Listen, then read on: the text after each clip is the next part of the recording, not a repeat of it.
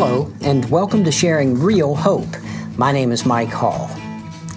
The glue that holds the Church of Jesus Christ together is His agape love. Listen to what 1 John chapter 3, verse 16 says. We know love by this, that He, Christ, laid down His life for us, and we ought to lay down our lives for the brethren. How do we know love? This true agape love?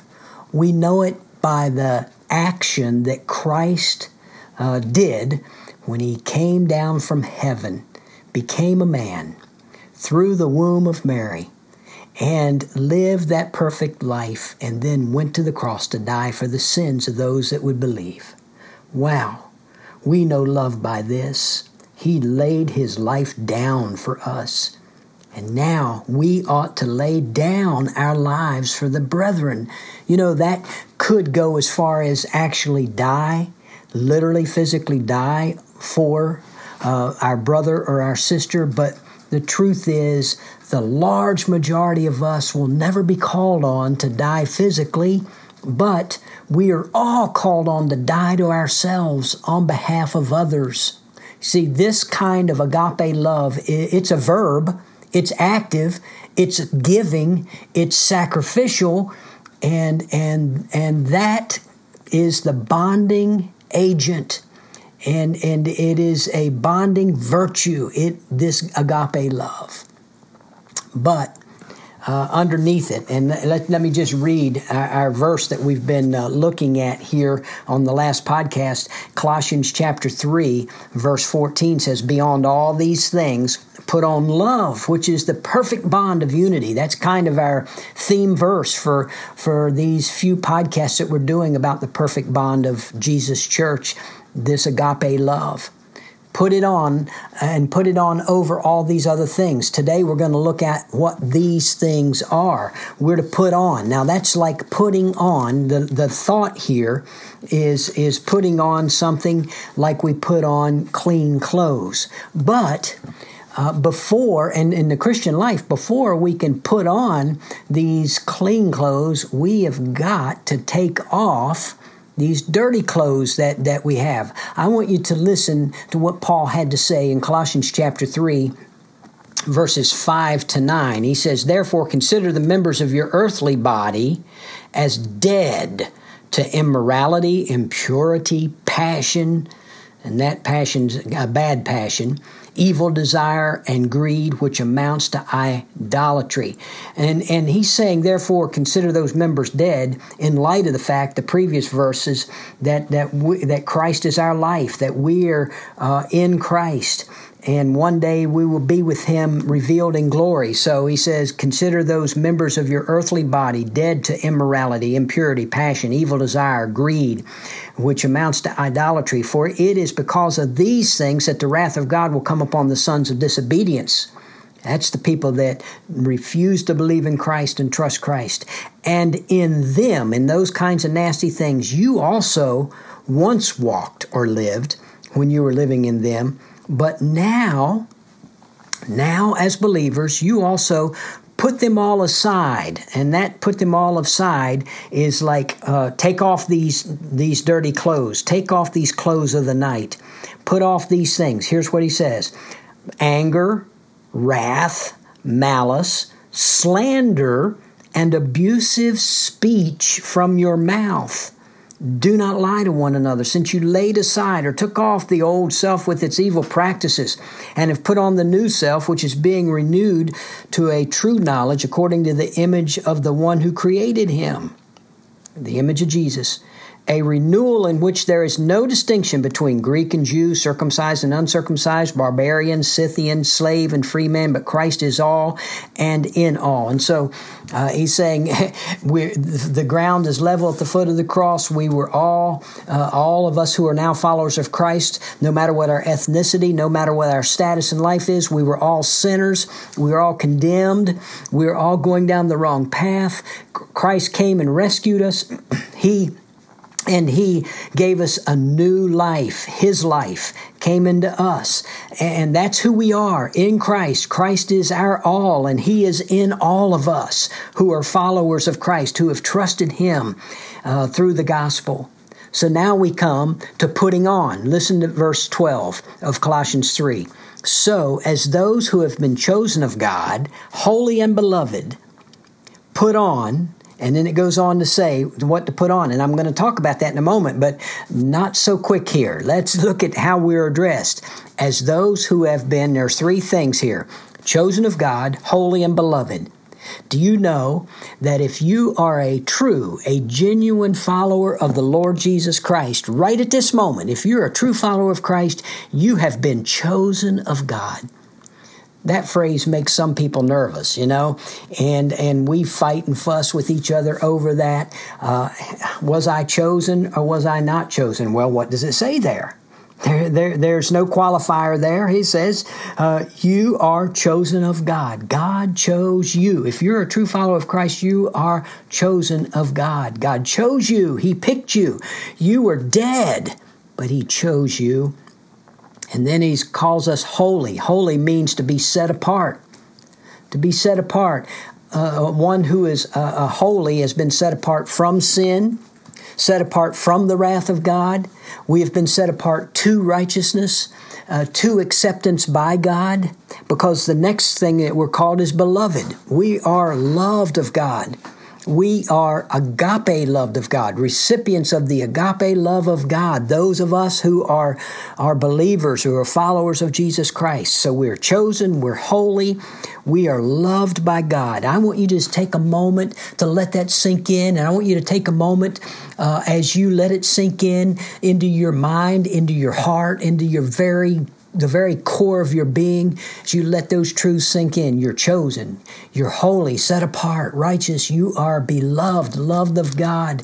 Let it sink in, and then I want you to tell God, thank you. I want you to praise Him for this status, and the status that we have, the standing that we have is all by His favor and grace and nothing by us. It is all of Him.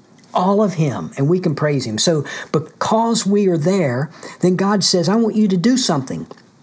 He's already told us to take off those old ways, those old like clothes, dirty clothes. Now He says, put on these things. Put on a heart of compassion, kindness, humility, gentleness, and patience.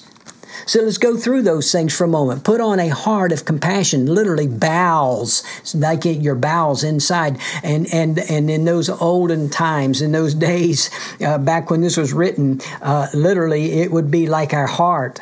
Put on a heart of compassion. And Vines, I love what Vines says. Vines Expository Dictionary. Vines says this means to have pity.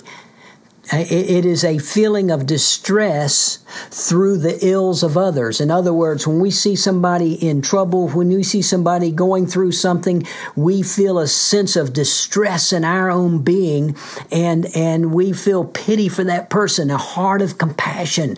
That's the opposite of being hard-hearted, of being insensitive, of being uncaring, of being unable to have sympathy and unwilling to empathize and stand in their shoes. But rather, he says, you put on, this is a deliberate choice, put on a heart of compassion, put on kindness.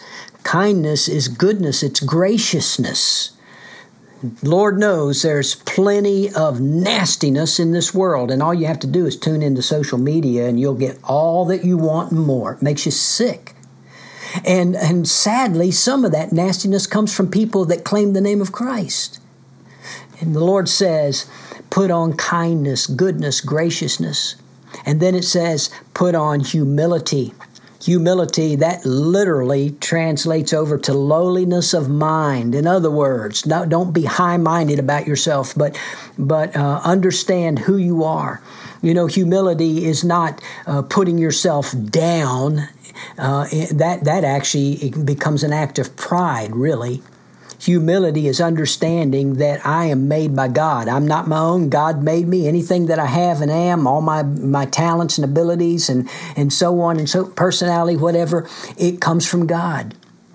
And I am a sinner deserving of God's wrath, but I have been given the grace of God and the ability to be redeemed and saved. That's recognizing who I really am. That's what humility is.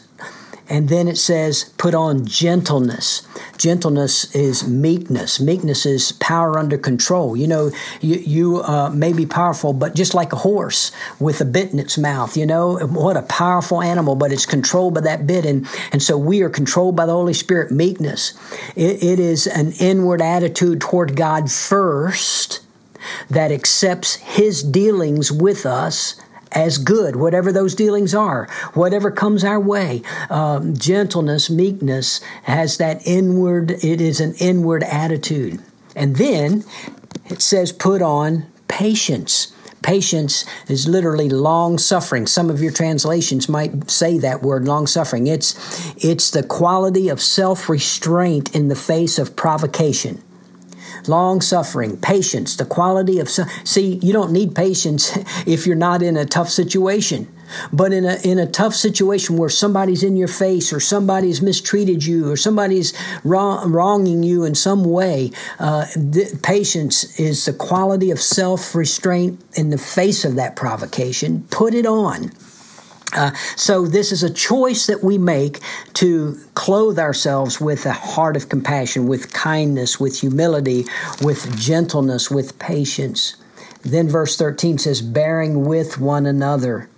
I need somebody to bear with me in my shortcomings. I may be eccentric in some way that bugs people, but people that love me with the love of Christ will bear with me. That doesn't mean that they won't admonish me or confront me lovingly, but they'll bear with me through my growth period. As I'm growing and changing, bear with one another and forgiving each other.